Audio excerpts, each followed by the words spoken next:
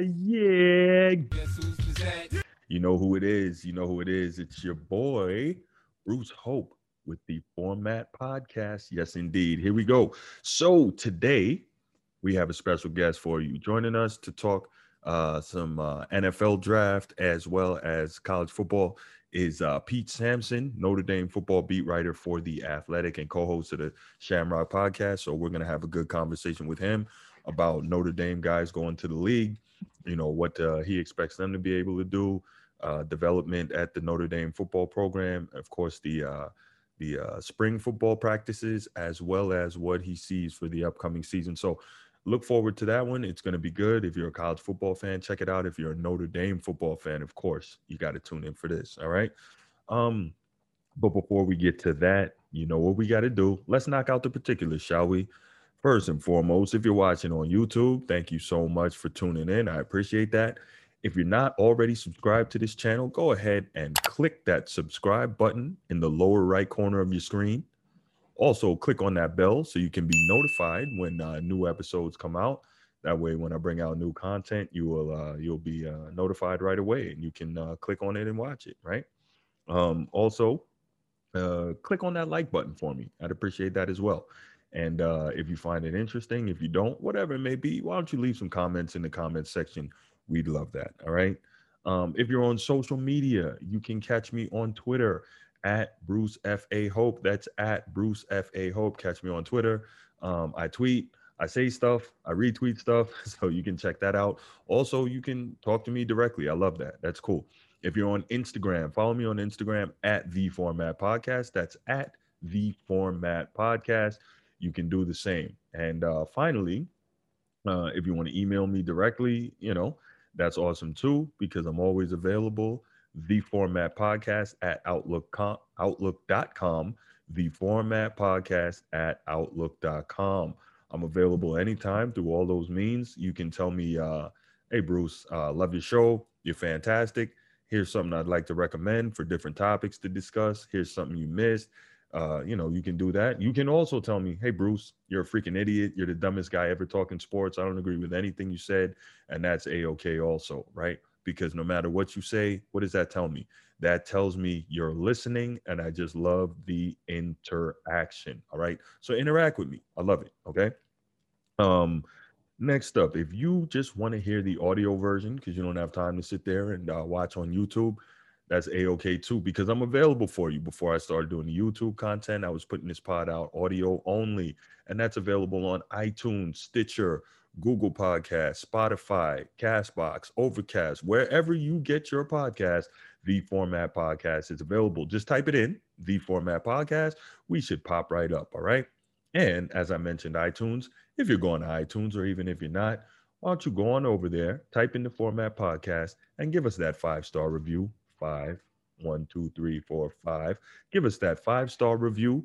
I'd appreciate it very much. Helps us move up in the rankings and just, you know, helps this fine program keep going forward. All right.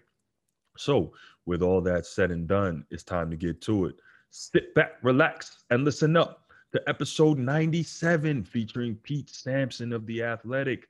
Only, 2 more after this until episode 100. Still don't know what I'm going to do for that, but we're going to make it happen, and we're going to do the damn thing of the format.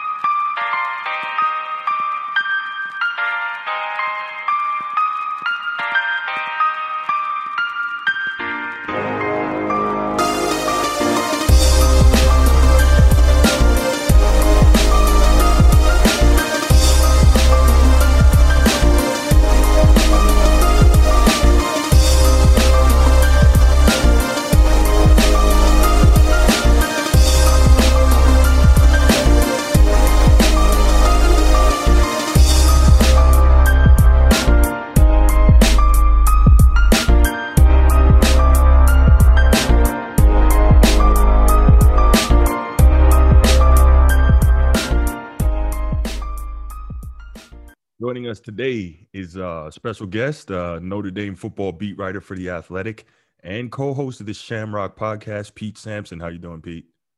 I'm doing great. Thanks for having me back.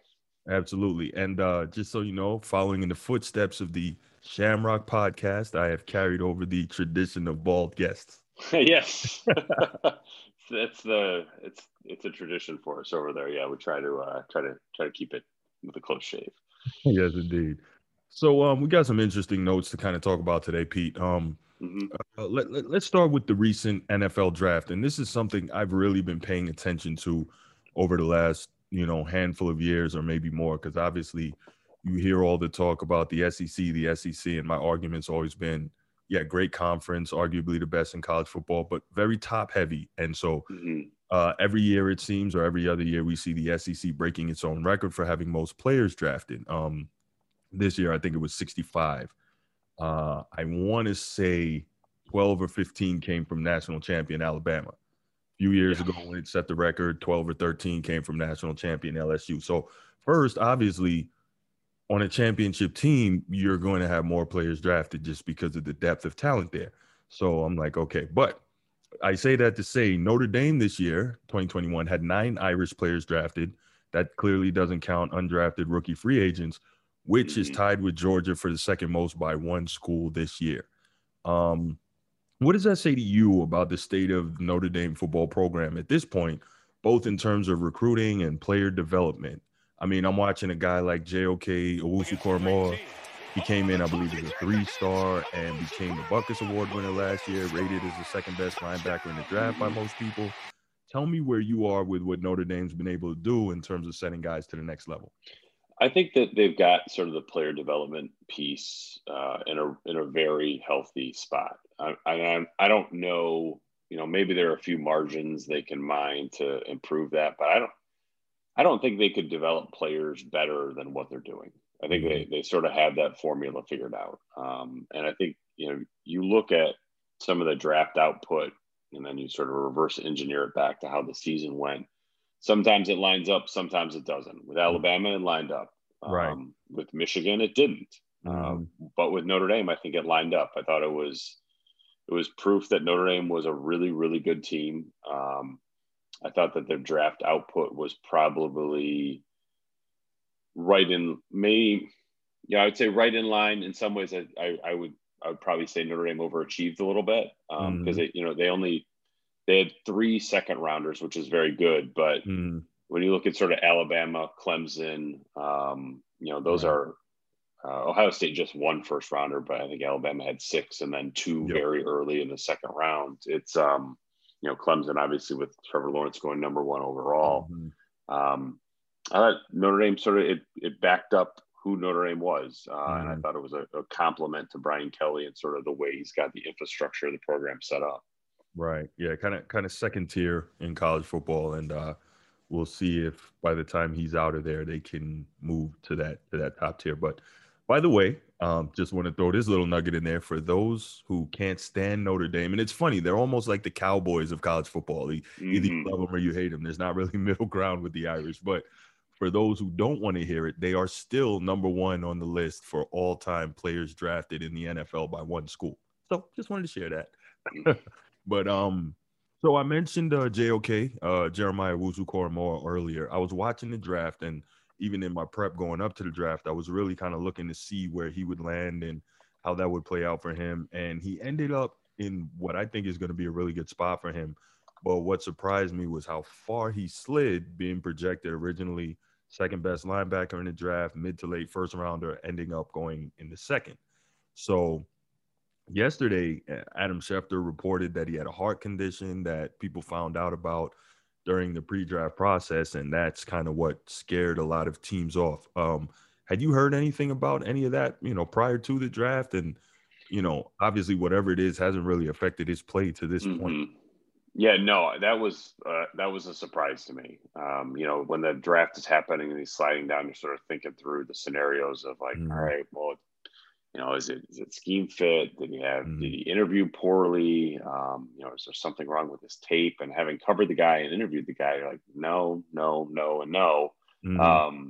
So that certainly explained it a little bit more. I mean, first, I'm happy that he's healthy, and then Yeah. second, can still Yeah. play. But if that's Schefter's report, that would certainly explain quite a bit of why a guy that probably should have gone in the very late teens or low 20s fell into the middle of the second round and was really he was the third Notre Dame player taken, which I don't think anyone would have predicted before the draft started.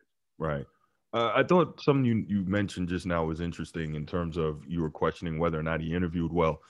I wouldn't imagine that very many Notre Dame football players, just being the type of institution it is and the type of quote unquote character guys and student athletes that go there, I wouldn't imagine very many of them would be having issues in the interview process. No. I'm sure they're highly well prepared for that.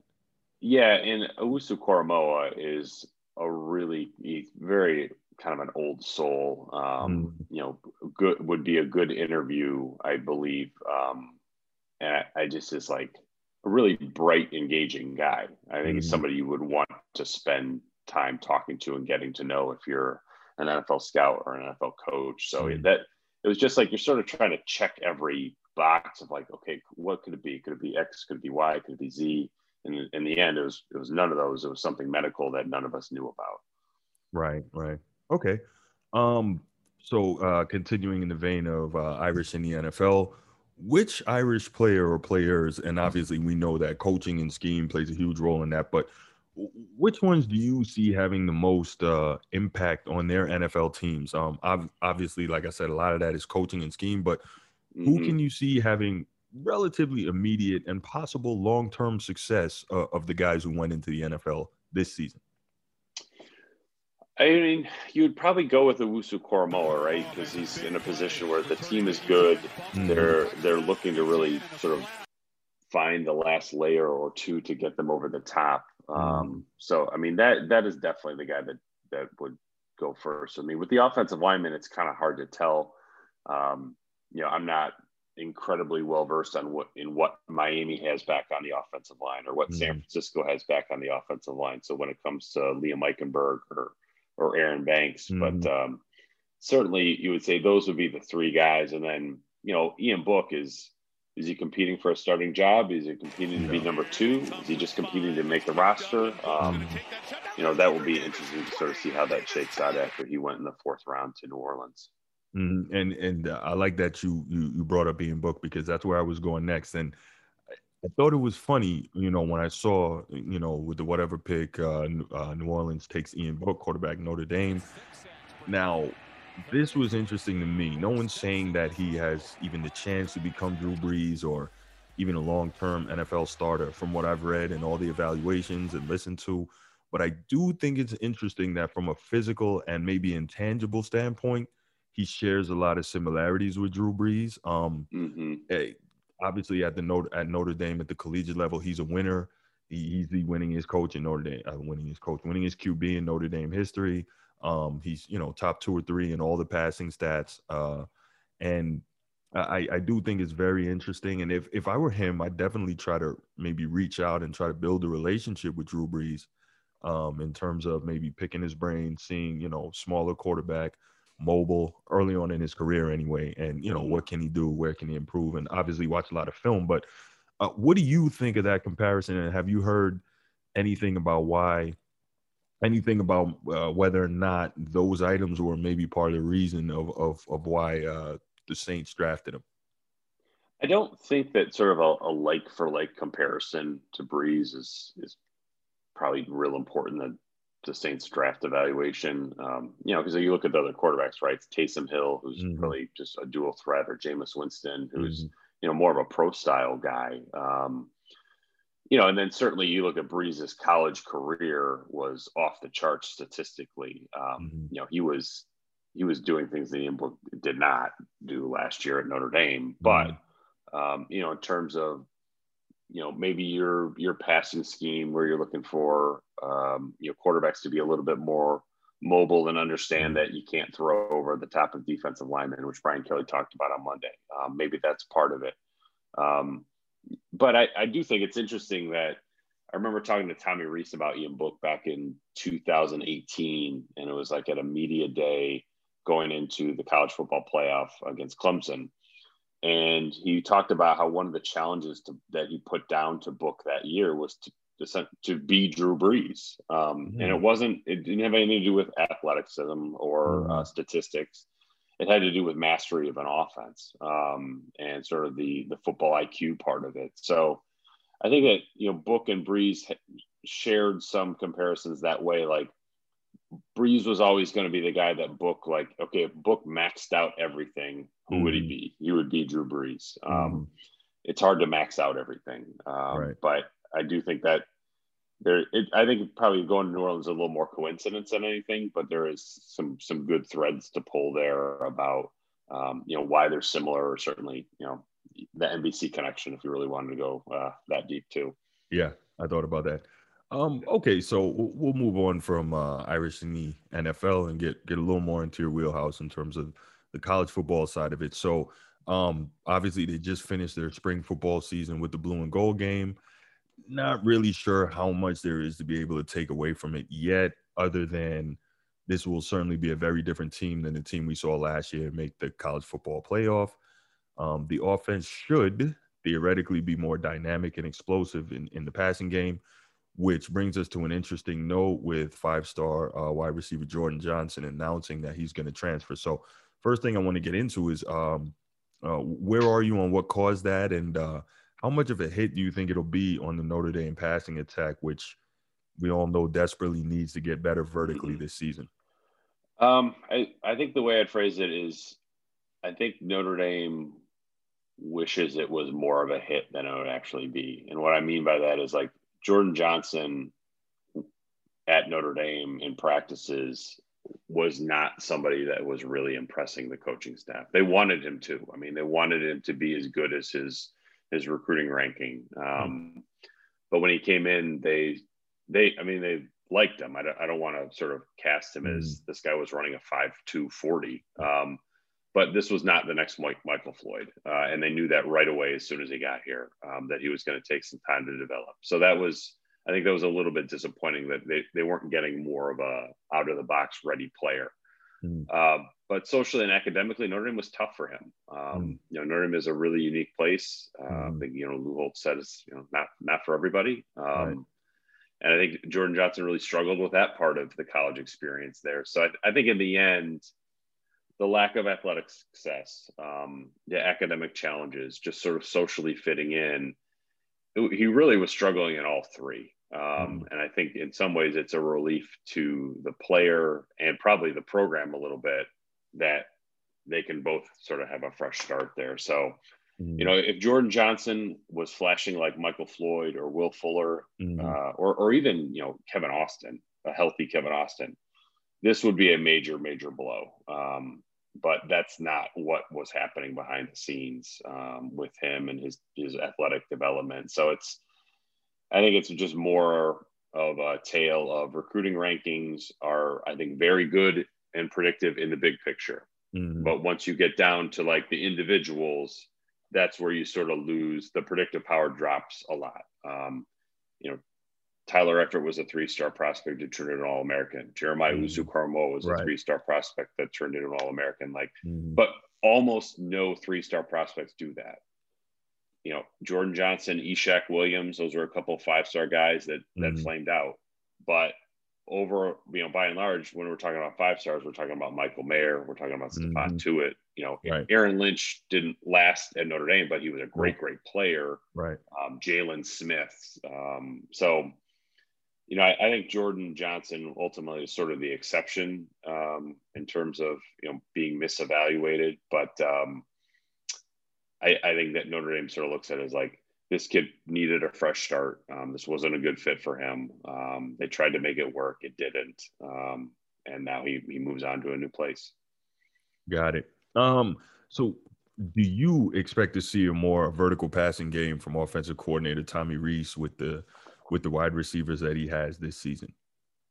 I do. I think that some of that is they need it because that's where college football is going. But I think a lot of it is they hope that's where the strength of the team is. And it's Jack Cohn is going to be part of that. I think that he sees the field differently than Ian Book did.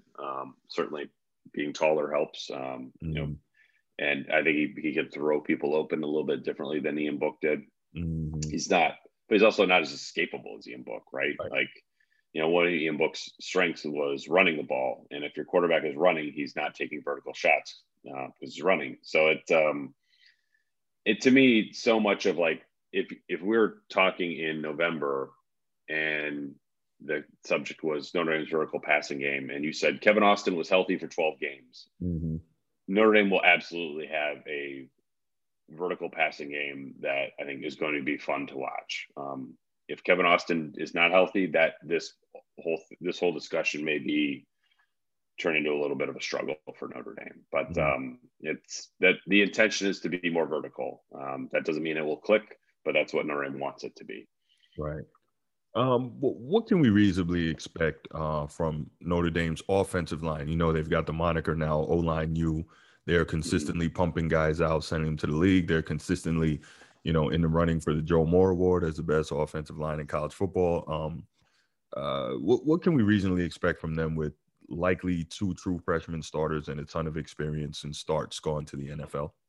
Yeah, I mean, I think they're going to have to learn as they go. They're not going to be ready out of the box at Florida State. I think a healthy perspective, if you're a fan, is just like today is kind of the worst Notre Dame's offensive line is going to be. They're going to be better tomorrow. During the season, Florida State might be the worst that they play, but they'll be better the next week and the next week and the next week. And by the end of the season, you hope you have a good offensive line. Can you win along the way while you're learning up front? That's a great question. We will see when they get to Wisconsin in game 4, how much they've learned over those first 3 weeks, because they're going to have to make a huge improvement. But that's okay. I mean, that's what happens when you turn over your entire offensive line. So it's, I think Blake Fisher, the early enrollee from Indianapolis, has been outstanding. The staff is very excited about him. And Rocco Spindler would be a little bit below that, but if they can get Blake Fisher to sort of be the exception to the rule that freshmen don't play well on the offensive line, then I think you could have something with this group to grow through the season. Got it. So, Brian Kelly staple, at least since 2012 anyways, being physical and physicality and being that in the run game. And obviously the offensive line we were just talking about needs to be able to hold up if they're going to be more explosive in the downfield passing attack, which is something we also mentioned that they want. Do you think that, maybe later in the season that they will be able to do that? Or even, as you mentioned, in game 4 against Wisconsin, because Wisconsin is always a stout defensive team. Do you think they'll be able to hold up to allow those things to happen?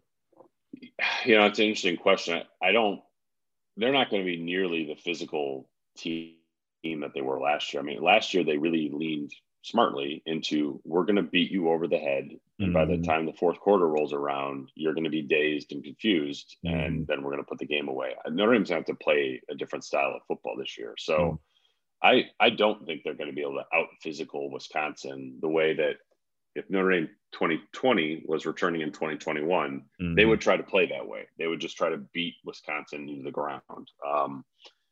I think that, this team is going to be much more about how do you get Michael Mayer tight end in one-on-one matchups? How do you get Kyron Williams and Chris Tyree out there together? And then it's Austin, Avery Davis, maybe Braden Lindsey, Lawrence Keys.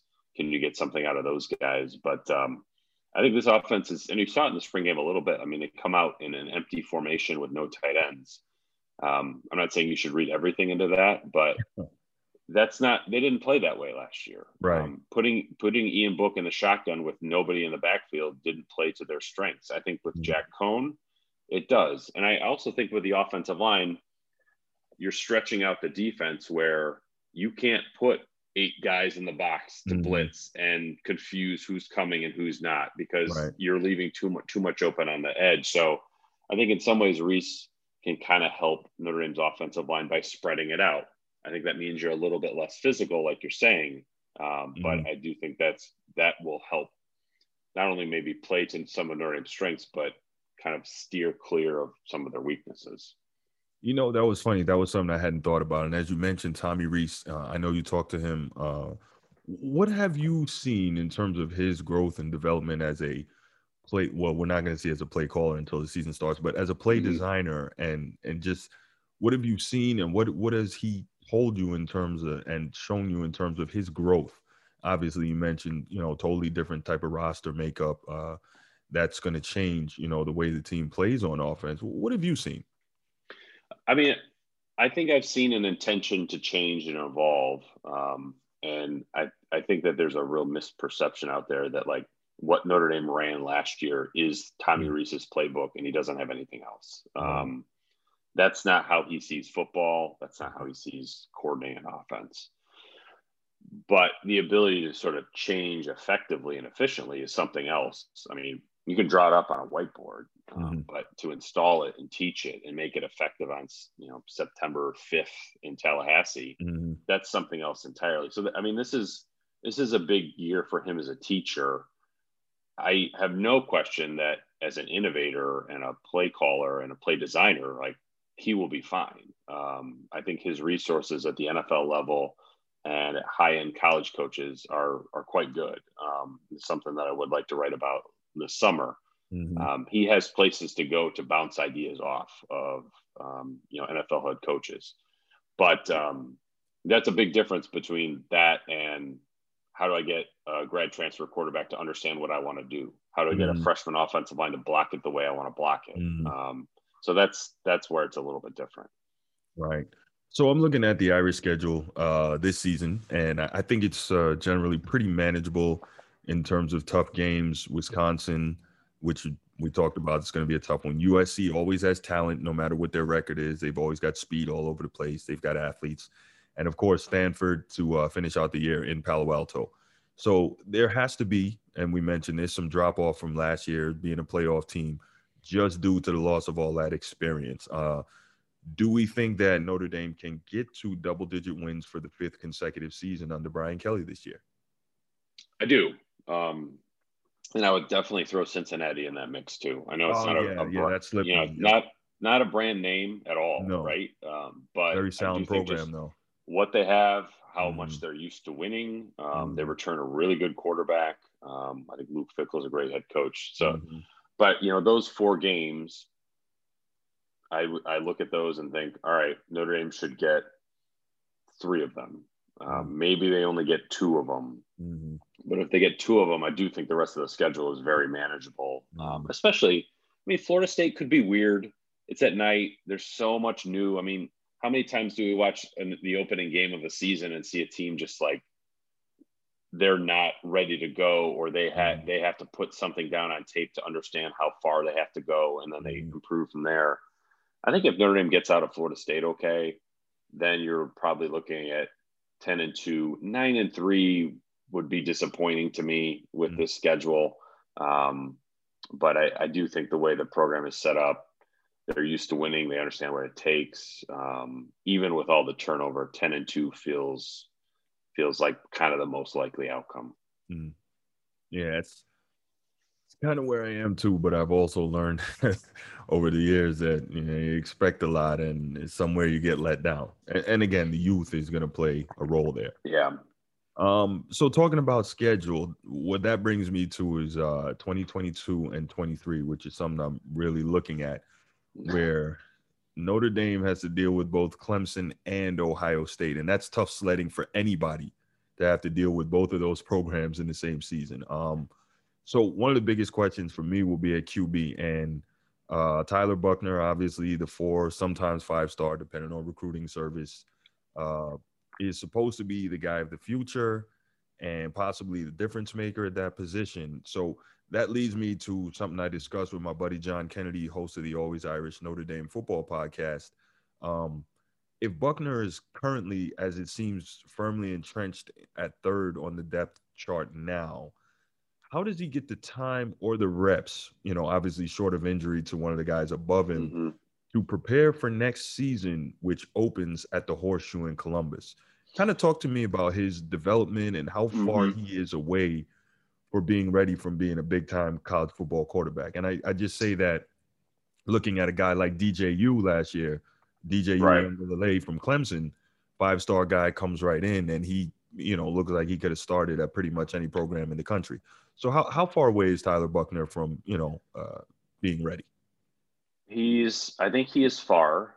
However, I think he's closer than he was when he showed up. And Okay. I think that to me, the Tyler Buckner story from spring ball is he went from a guy that the coaches were hopeful was their quarterback of the future. They were hopeful what they saw in high school would translate to college, to knowing that it will. Okay. And that even if he doesn't not play a single snap in 2021, that is a big, big deal. Because now you can be like, all right, we got our guy for the future. It's going to happen for him at Notre Dame. We feel good about that. That really sets the tone for everything moving forward in 2022 and 2023 and maybe 2024. And that I think was sort of Tyler Buckner's story during spring ball. He went from comes in, throwing motion, got to, cleaning that up, figuring out his way. Is this the guy we saw on tape? Not really sure. Okay, this is uncomfortable. What if he's not? To like, all right, we're seeing flashes. And then it's okay, now the light's coming on and it's staying on. I think that was probably the takeaway. And I would not be surprised at all if he does play in this fall. Will it be similar to Ian Book and Brandon Wimbush early in 2018, where remember Ian Book would come in and sort of in the red zone packages? Could Buckner do that? Yeah, I could see something like that happening. I think he will play a little bit this fall. I don't think he's going to challenge Jack Cohn for the starting job, but I do think if Buckner takes yet another step in the summer, he will be too good not to play in some settings. I don't think he will be the starter, but I think he'll be too good not to get on the field somewhere. What are you seeing from his physical tools in terms of playing at this level? I mean, if you watch this spring game, I don't think he's going to blow you away just standing there. He's not, like you mentioned, GJ Uyunglele. Like, you barely need to have him throw a football to know he's going to be good. You're just like, oh, okay, you look like that, you'll be good. Maybe a better comparison would be Bryce Young at Alabama, because Bryce Young, another California kid, 5-star guy, physically he's not super impressive, but just does everything really well. And I think Tyler Buckner, Notre Dame has sort of seen the ball comes out faster with him than anybody else. The ball gets there faster than anybody else. He's more athletic on the run than anybody else. So he's got the best physical tools of all the quarterbacks here. That's not a question at all for Notre Dame. Now it's just a matter of like figuring out the offense, understanding how to be a college quarterback. And I do think probably I've written about this, but it's worth repeating. Like, he is incredibly smart. This is not somebody who's going to come to Notre Dame and struggle academically, where you're worrying about football being hurt because he's not doing well in calculus. Like, calculus will be easier for Tyler Buckner than football. And I think football comes pretty naturally. So he will. He is kind of one of those perfect fit type guys for this place. Okay, so has there been enough of what obviously the coaching staff has seen in terms of his ability to kind of process on this level? Because we know a lot of guys come in with the tools, but the mental part of the game is kind of where the difficulty is in making the transition. Where is he with that? I mean, obviously it's very early in the process. I think that's kind of what I would like to see more of. And that it's hard to evaluate, right? Because you watch the games, we're not sure what he's processing. But I think that certainly in high school, he called his own plays sometimes. I think his understanding of the game is at a high level. I don't think that's not to say that it's like off the charts at Mensa type of stuff, but he understands the game. I think he understands how offense fits together. So, and like I said earlier, he is really, really smart. And I think that intellect it's not just book smart. I think he's football smart too. So that wouldn't be a huge concern for me. But until you get in a game against a team that is trying to rip your head off, it's, that's a different problem to solve. Got it. So before I let you get out of here, Pete, let's talk one more item. Tell me, who do you see and why as one impact player this year on offense, another on defense, and your impact freshman. On defense, cornerback Cam Hart, I think, is the guy that I would pick out. And I mean that like as a new guy. Like your listeners probably know who Kyle Hamilton is. They probably know who Myron Tagovailoa is. I think Cam Hart has a chance to be a dynamic corner for Notre Dame and a real surprise story of the season. That's something they needed. Just watching them get torn apart by elite wide receivers year after year. They need somebody who's long and lean and lanky to play corner. And I think that they have him in Cam Hart. But again, we'll see when the lights go on if it holds up. But the coaching staff is very, very high on this kid privately. Offensively, Chris Tyree is not a breakout player because he played a bunch last year and was quite good. But I do think the staff sort of sees what's coming for him as similar to the jump Kyron Williams made from freshman to sophomore year. But then you think about it in terms of like, all right, well, Tyree's already like 5 steps ahead of where Kyron Williams was as a freshman. But the staff thinks like he will make that same jump. So if he does, then I think you imagine having essentially 2 Kyron Williams of last year on this year's team. I think that's what the staff thinks they're going to have with him. So I would still, well, Tyree is not your classic breakout player because he had a good freshman season. I do think he's somebody who's going to go from very good to like great this season. Okay. That's something we're looking forward to. And did you mention the impact freshman? Or that was the freshman is I mean, so Cam Hart's been around, so he's kind of a junior, but hasn't played. The impact freshman, I guess you really have to go with Blake Fisher, right? He's probably going to start on the offensive line, would be the first opening day starter of a freshman on the offensive line since Sam Young in 2006. I think he'd just be the 3rd freshman offensive lineman to start any game under Brian Kelly. I think it's just Steve Elmer with 4 and Robert Hainsey with 1. So that would be pretty impressive. I'm not sure if there's like a Clarence Lewis in this class, like kind of a 3-star guy that surprises you. But I mean, I thought Justin Walters did some good things in the spring game, and they're looking for a 4th safety, and he may have a shot to be that guy. So Blake Fisher would be the obvious pick. Maybe Justin Walters more of a deep cut there. Okay. All right. Well, Pete, always a pleasure to have you in talking Notre Dame football and sharing the knowledge. It's great to have you, and hopefully we'll get a chance to talk again before the season starts, and hopefully I'll see you in Tallahassee. Absolutely. Hope so.